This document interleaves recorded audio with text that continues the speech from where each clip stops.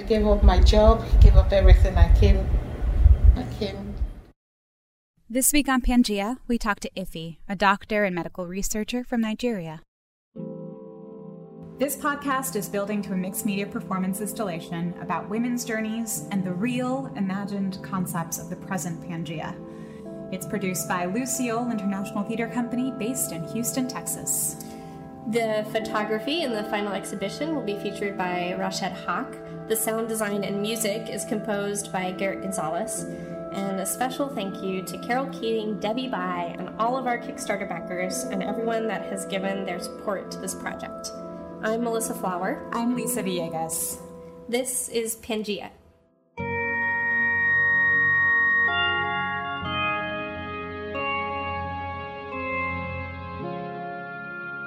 I came here about 8 years ago. Actually, I came here because I was married.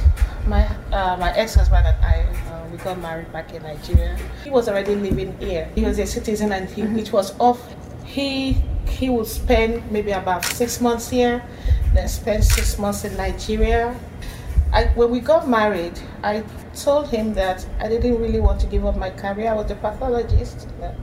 I didn't really want to give up my career and all that, I would have been content, He would come spend 6 months here and come to Nigeria, spend 6 months there. I would have been content and happy about it, but family, again, this is a new marriage. They said this is a new marriage. How can you live apart, at this initial stage? So I gave up my job, gave up everything. I came. It was hard because I'm a doctor. I had finished my residency. I was almost like a professor back in Nigeria. I gave all that up. I think if we had stayed back in Nigeria, we would probably not have separated, because marriage in Nigeria a lot of times there's a lot of duty involved in marriage. You have a sense of duty to your parents, to your in-laws, and to the community. So even when things are so bad, the two families come together, talk to the two of us, try to work things out, and even if we didn't like each other, we would still have stayed. A lot of marriages in Nigeria, there's a very deep sense of commitment, especially in my culture. People talk about love here. I mean, the love aspect of it comes into factor. Most times is duty, and especially our family were Christians, his family are Christians. There's really nothing like divorce. Marriage is good, but rather than being unhappy, and I don't like divorce. Funnily enough, I do not like divorce. I don't like divorce. Maybe if we had children, I would not have divorced him. I don't like divorce, But if, going back to what I was saying, if we had stayed in Nigeria, I would probably still, because I wouldn't want to bring shame to my parents, to my family, and he wouldn't want to bring shame to his family, and I wouldn't want to bring shame to my church, because I'm Anglican, and the Anglican church back home is even worse than the Anglican church here. They have a very dim view of divorce. You're divorced, you can't take Holy Communion, you can't participate in church activity. They are worse than the Catholic Church. There's nothing like divorce in the Anglican church back home. So I would have stayed, because there's a lot of things I would lose if I left the marriage. My parents, my parents can surprise you. I mean, like all parents, you think they are going to skin you alive when you do some things, and you'll be surprised at how calm they are. They were like, okay, so you left the marriage, right? They weren't really happy about it, but they got over it fast. My dad was really, really very understanding. I told him that we were always quarreling. I mean, we were so incompatible. Like, if he left this thing here, I don't like where you live it. If I left it here, I don't like where we were very, I don't really think we liked each other. There was violence involved on his part to me, so he didn't make me feel unsafe. There were, he hit me, I hit him back. I was younger, now I'm more mature. You see, I'm not one of those women that you will hit me, I run to the bedroom and lock myself up. No, anything I shall throw at you. No, but it's not a good way to live, you know. Yeah. It wasn't. Not healthy. It's very, very unhealthy. It's Yeah. it's very, very unhealthy, you know. It's the second time we had a fight. Like I told you, he hit me, and I think I gave him a large bump. And I sat and I thought. I said to myself, "This is not me." I was a kid at school that, you know, other kids will bully, and I'll go home crying. I've never gotten physical, and if I'm getting physical with somebody I'm supposed to call my husband, then I have to leave. It was becoming very toxic. We were supposed to be newlywed and all that, you know. I never felt newlywed, you know. I left. We had a big quarrel. And of course, by the time I came, I already had a house here. It was in his name and all that, you know. And he said, "Oh, I don't want you anymore. You can go. I don't want you. I don't want you. I don't want you." And I'm like, to be very honest with you, I was waiting for him to say that. Then I'll have an excuse to tell my parents for why I was leaving. It made it easy. I could tell my parents that he asked me to leave. I think that was why they were so a little bit understanding. I had to live with my relatives, which wasn't so comfortable. Number one, I'm a matured woman, you know, mistress of my own life, but having to live with relatives. I mean, they were very good and all that, you know, but it's not exactly the same thing, you know, because most of them has, at one point or the other in their lives, they lived with us, so they still saw me as a kid. It's rather humiliating. They found it difficult to understand me because I didn't really fall into the mold they have for women. You see, in Nigeria, right, if you're a woman and you're very smart, you dumb down. So I think that was, you dumb down your intelligence, especially when you're dealing, not with your female contemporaries, but if you're dealing with men, you play dumb. So I think that's one of the reasons I didn't really get married on time in Nigeria. I didn't really fit into that mold. I've always been like, why should I play dumb? And if I know something, I talk about it, you know. That was, unfortunately, that was when my parents brought me up. My parents were modern in that way. I think that was another problem I had with my ex-husband. I think I was smarter than him. I mean, to be honest, he wasn't somebody, we didn't really have anything to talk about. And he resented it. Now, if I were smarter, let's just say that I was smarter than him book-wise, but if I were smarter street-wise, maybe I could have played dumb a little bit. But that's not me. So living with my relatives here to my uncles and all that, I had some problems with them too, because if they said something, you keep quiet, even if it's stupid. And I mean, they're my relatives, you know, but like all African men, they always want to feel they're in charge, feel in control. And I see their wives are so smart, and they play dumb. They seem to be happy. I don't know what's in their minds, you know, but I feel like I was a bird caged in a bird, you know. I have done all my board exams, everything that's required that the American Medical Board requires, I have it, but unfortunately with the downward economic turn, the recession, the government not giving enough funding to Medicare, because Medicare takes care of residency programs, you know, and a lot of hospitals shutting down. So, and a lot of US medical schools churning out new doctors. So by the time they take their own students, there's really isn't much left for foreign medical graduates. There's an alternative that I'm doing right now. I'm into research, so I do research for the medical school. Actually, I do really miss being a doctor, but this is also very fulfilling. You know, it's very fulfilling, and of course the monetary part of it, you know, I miss that. I can't complain. It could be worse, you know, because I know lots of other doctors that are in worse situation. You know, I'm a Christian, so I've been taught that in every situation you give thanks to God. So if you have that situation, if you have that mindset, nothing will weigh you down. I mean, you have periods that you're down, you're blue and all that, but you bounce right back. I mean, it's all part of life.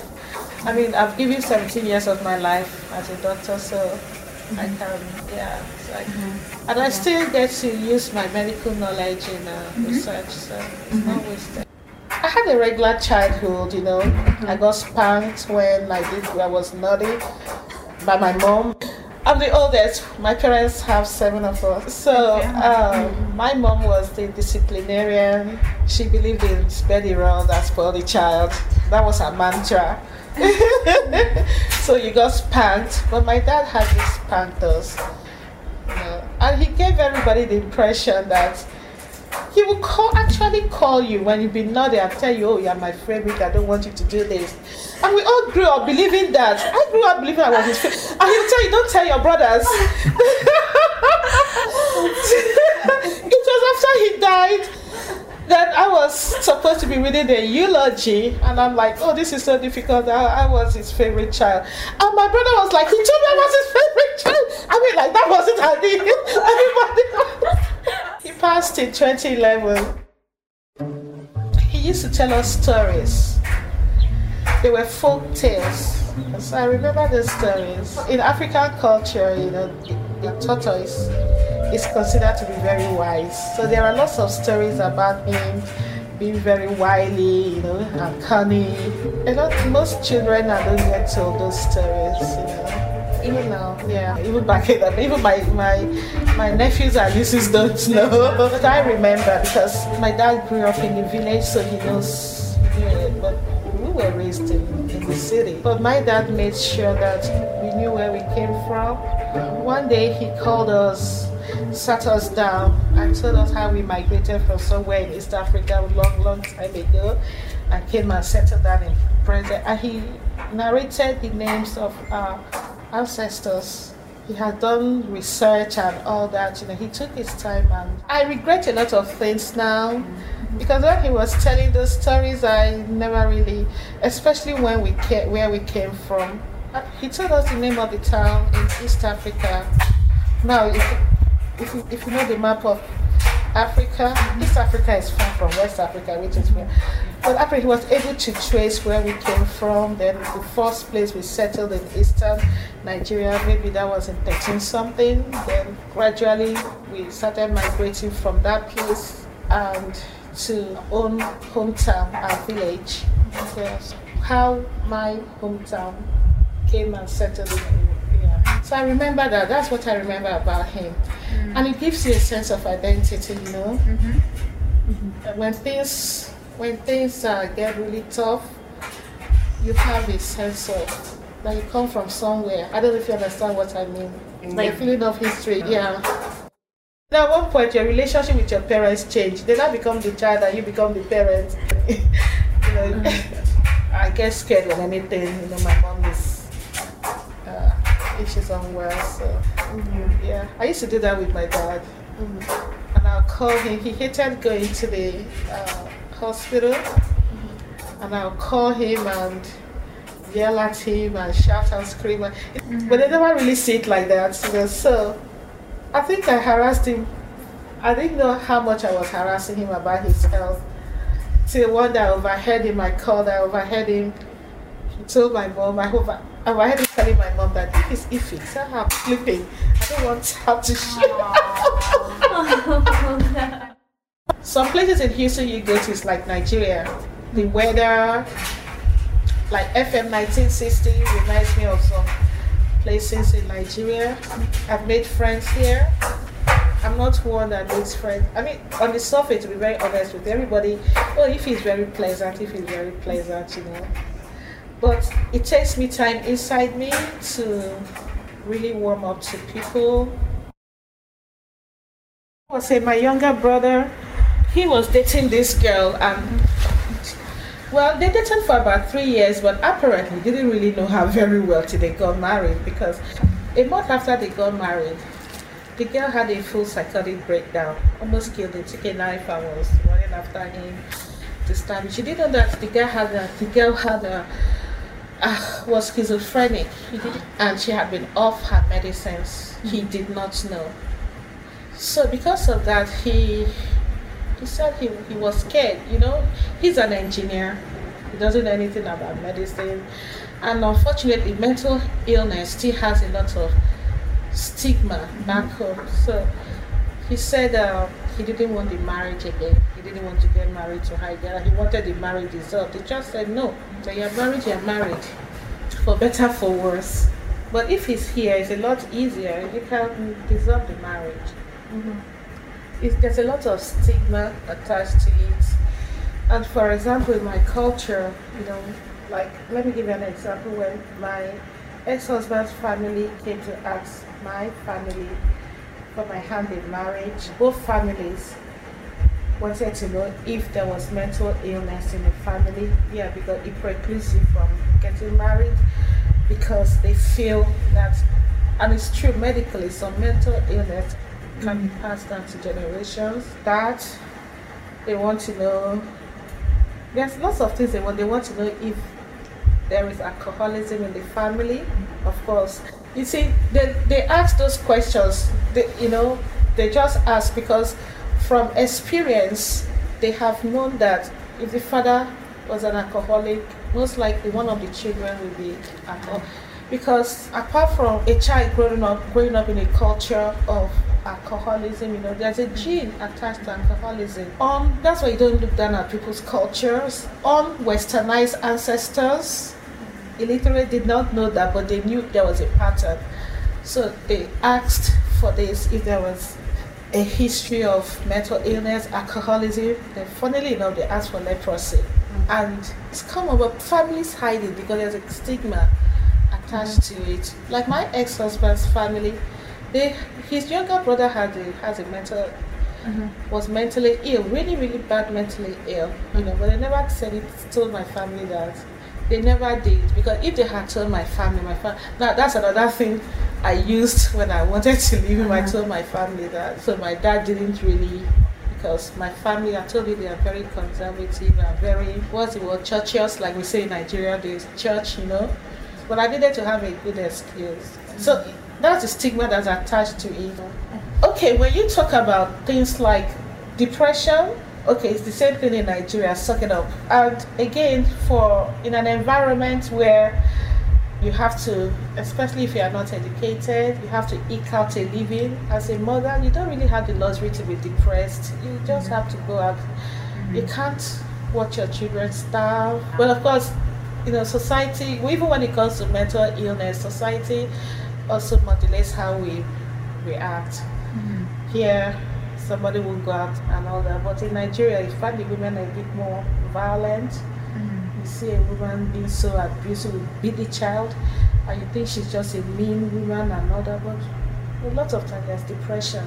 But because she hasn't had the luxury to really express it and all that, she takes it out on the kids. Excessive anger. Because if she were to express it here the way it's expressed here, people will say you are weak, you have, there's a big, huge stigma in the African American community. Yeah. You see, but remember, they came from Africa, and a lot of beliefs and behaviors. Even at times, some families will disown the mental, so you find them roaming on the streets, and so at times the government will have to get them and put them in a mental home. Yes. Oh, okay. Another thing that shocked me when I came to this country is, even I still get shocked, When I see a man in Nigeria, I know he's a man. I see a woman, I know he's a woman. Now, when I was in Georgia, I was at the train station, and this woman walks in, and oh my gosh, she was very beautiful. Very, very beautiful. She had poise, she had grace, she was very elegant, and she sat down the way my mother has always tried to teach me and failed miserably. Courage, sat down straight, like I remember when I was young, my mother would get this kind of the dining chair, and tell me to align my spine with the chair. That is how a woman is supposed to sit. Unfortunately, that didn't work. She tried to make me to walk properly, putting things on my head. That did not work. But this woman was so graceful till she spoke. Then I now looked. I know some women have deep voices, right? But this was a man's voice. Then I now looked. She had an Adam's apple.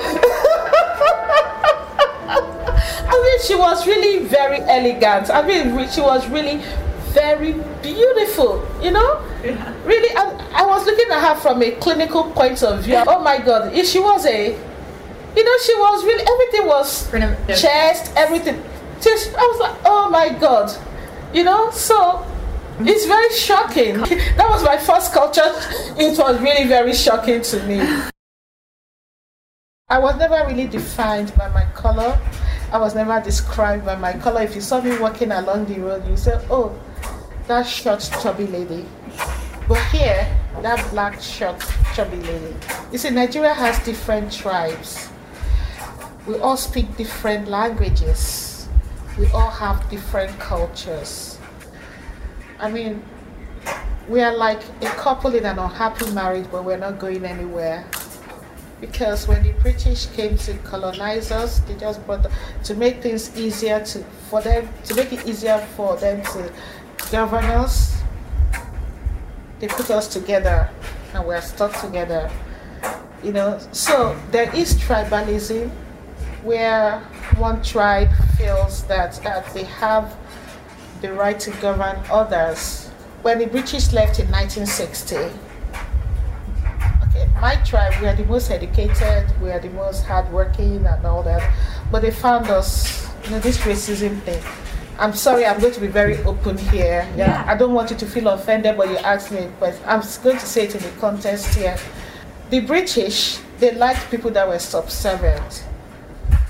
Now, my culture, we are not subservient type. We've never had a kingdom like other tribes had kingdoms. We had the way we lived our life was a bit like the Greeks, where every able-bodied man had a say in his community. There was nobody that was a king. We didn't really have kings. So they found it difficult governing us, and they considered us very unruly.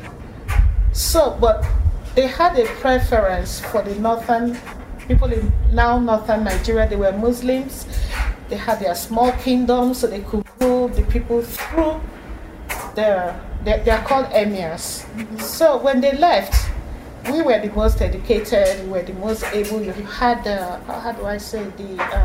intellectuals with my tribe, but they didn't like it, so they left power with the northerners. They were Muslims. See what is happening now in the world now with the Middle East crisis, with Islam and all that. It's not new. There's a lot people don't understand about this. The British, they've always loved the Muslims. They've always had a soft spot for them, but they don't have a soft spot for them.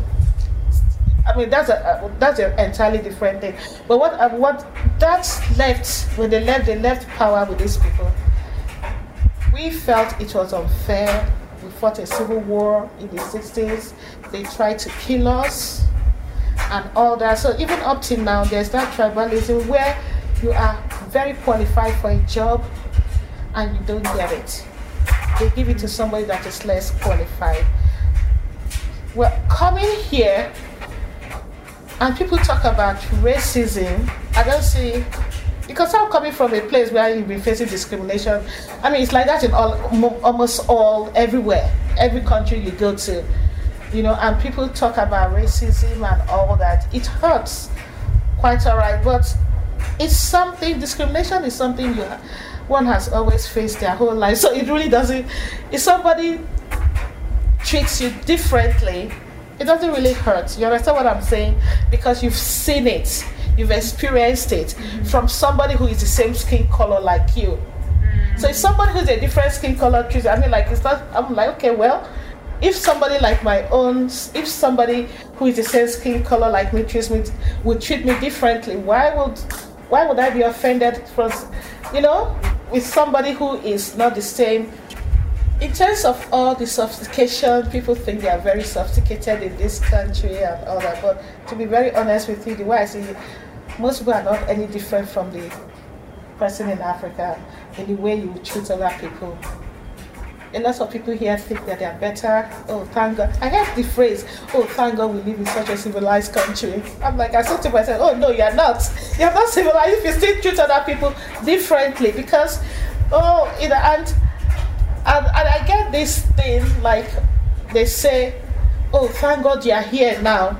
Like, I was coming from maybe probably think I was living in a cave or a tree somewhere, Oh, thank God you're here now. It's very amusing. I find it very amusing. So what I'm trying to say is human nature is the same thing everywhere. We're going to treat people that we think are different from, we're going to treat them even when you try to be good, there's a kind of benevolence, in your attitude, a kind of patronizing attitude. Thank God you're here now, Yeah. They're my friends. They say with all innocence and all that, I don't get offended, but I find it very amusing. Western journalism only shows the bad part of Africa. All the Africa you see yes, there are children that are diseased with flies all over them. You see that, but there are some parts that have very rich history. So, but they never talk about that. They never ever do. It's still that subtle racism. No matter how liberal they claim to be, you see, they're only liberal when it comes to things that are very evil, that is abhorrent in human nature. Oh, that's when you see them raising the flag of liberalism. But things that dignify people, they don't talk about that. But at the same time, Africa has a very rich history that nobody talks about. And there are some places like if you go to some places in Nigeria, there is like New York, they don't talk about that. All you ever hear is Nigeria is corruption. Yes, Nigeria is corrupt, but they make it seem like there's nothing there apart from corruption. The hallmark of when humanity achieves the greatest level of their potential, whether you're white, black or green or whatever, is when you see somebody and you treat the person the way you want to be treated, genuinely. Not patronizing, not trying to be good, just, and I get offended when people say they don't see color. It's a lie, we all see color. You're not seeing me. It means you don't see me, you don't recognize where I come from, you don't recognize the forces that have shaped whom I am. I get that a lot on Facebook from church. I don't see color. We all see colors. You're white and black. You are who you are. You grew up in a white culture that has shaped you to be whom you are. I grew up in an African country that has shaped who I am. You recognize my differences and respect it. I recognize your differences and respect it. That is it. Don't tell me you don't see in color. We all do. Then you're blind. I always follow this rule, and it's a rule that cuts across religion. I think even in Buddhism, in Hinduism, just treat your fellow man the way you want to be treated. Try not to be so sensitive about everything. Oh, that's my parents' wedding. Okay, let me show you. So this was, my parents got married during the Civil War. The church was burnt. Yeah, the church was burnt. But they got married inside the church, but they couldn't have the reception because the parish hall was so badly damaged. So they had the reception outside. After the wedding, my mom took off her wedding gown and went to fight in the war. My dad too. It was a war of survival. It was a genocide. It's not something, if you go Google the Biafra War, go Google it. A lot was happening in the world at that time but this was the first war in Africa, the first civil war, genocide in Africa. And the British government supported, we were the rebels, they supported the Nigerian troops, gave them ammunition, everything to kill us. But we are very resourceful. We made our own ammunition with whatever we could find. It was about 3 million people died. Children died from starvation. Yeah. The Red Cross, funnily enough, that is why, you see, everybody in my tribe, we're all Christians. That is why with all the animosity in Nigeria against Israel. We support Israel because Israel, they were the only country that Israel and South Africa, funnily enough, they were having apartheid, but they supported us. Politics is strange. Politics makes strange bedfellows. Yes. They were having this apartheid, but they supported. Then France did. America, I think you guys were going through a lot on your own. You were having the Vietnam War. Okay. The British made sure that, I didn't know why the whole thing was for oil, because all the oil deposits was in my part of the country, not in the north. So if we split, they wouldn't get the oil.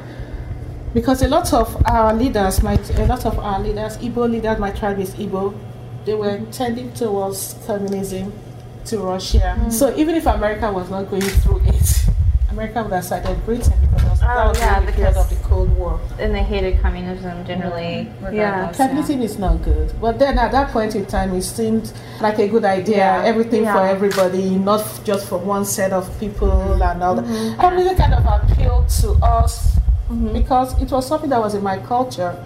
Even before the white man came, we didn't have government kingdoms like other.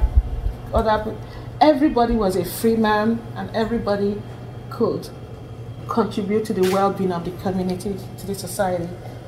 So everybody was equal. There wasn't this kind, like the northern part where they had kingdom, they had this kind of feudal system, you know. Now today what's happening in Nigeria is there's no middle class. Now it's either you have or you don't have it. And of course, Islam, Boko Haram, they're attacking Christians. Just last Friday, they attacked a Catholic church for the silliest of reasons, because they had a prayer meeting in the church, and the Muslim came and attacked the church, and they weren't supposed to pray on Friday. That Friday was meant for the Muslims. They have their own mosque. Can you imagine that? Does it make any sense? I don't know why that is happening, because the president is a Muslim. He's a staunch Muslim. That has kind of emboldened them to do that. It's very brazen now on attacking Christians. Well, unfortunately, my part of the country where my parents live, we are mostly Christians and all that, you know. We can recognize strangers. You see, so my part of the country is very homogeneous, just us. So if we see somebody who's from the north, the person is going to look different from us. So we would know. So that has kind of given us a sense of safety. So because up north they are mostly they do have some Christians, like my friend up there. She's from Nigeria, and she's from up north, but she's a Christian. The Christians are minority. But in my part of the country, we are all Christian. The eastern part of the country, you know, we are all Christians. Then the western part of the country, the Yorubas, they are 50%, either a Christian or a Muslim. But I can give that to the British. They did a good job. You know, so if everybody looked the same, to be very, very boring. And I have learned a lot from it, just having an open mind. You know, you learn a lot from people, which is what makes this country one of the, I keep saying it, everybody say, oh, the US is not what it used to be. Well, I don't know what it used to be, but to me, it's still the greatest country in the world. In spite of all its faults, you know, no country is perfect. There's no utopia, not in this lifetime. Thanks for tuning in to Pangea. Join us next week as we meet G, a visual artist who recently arrived in Houston from Egypt.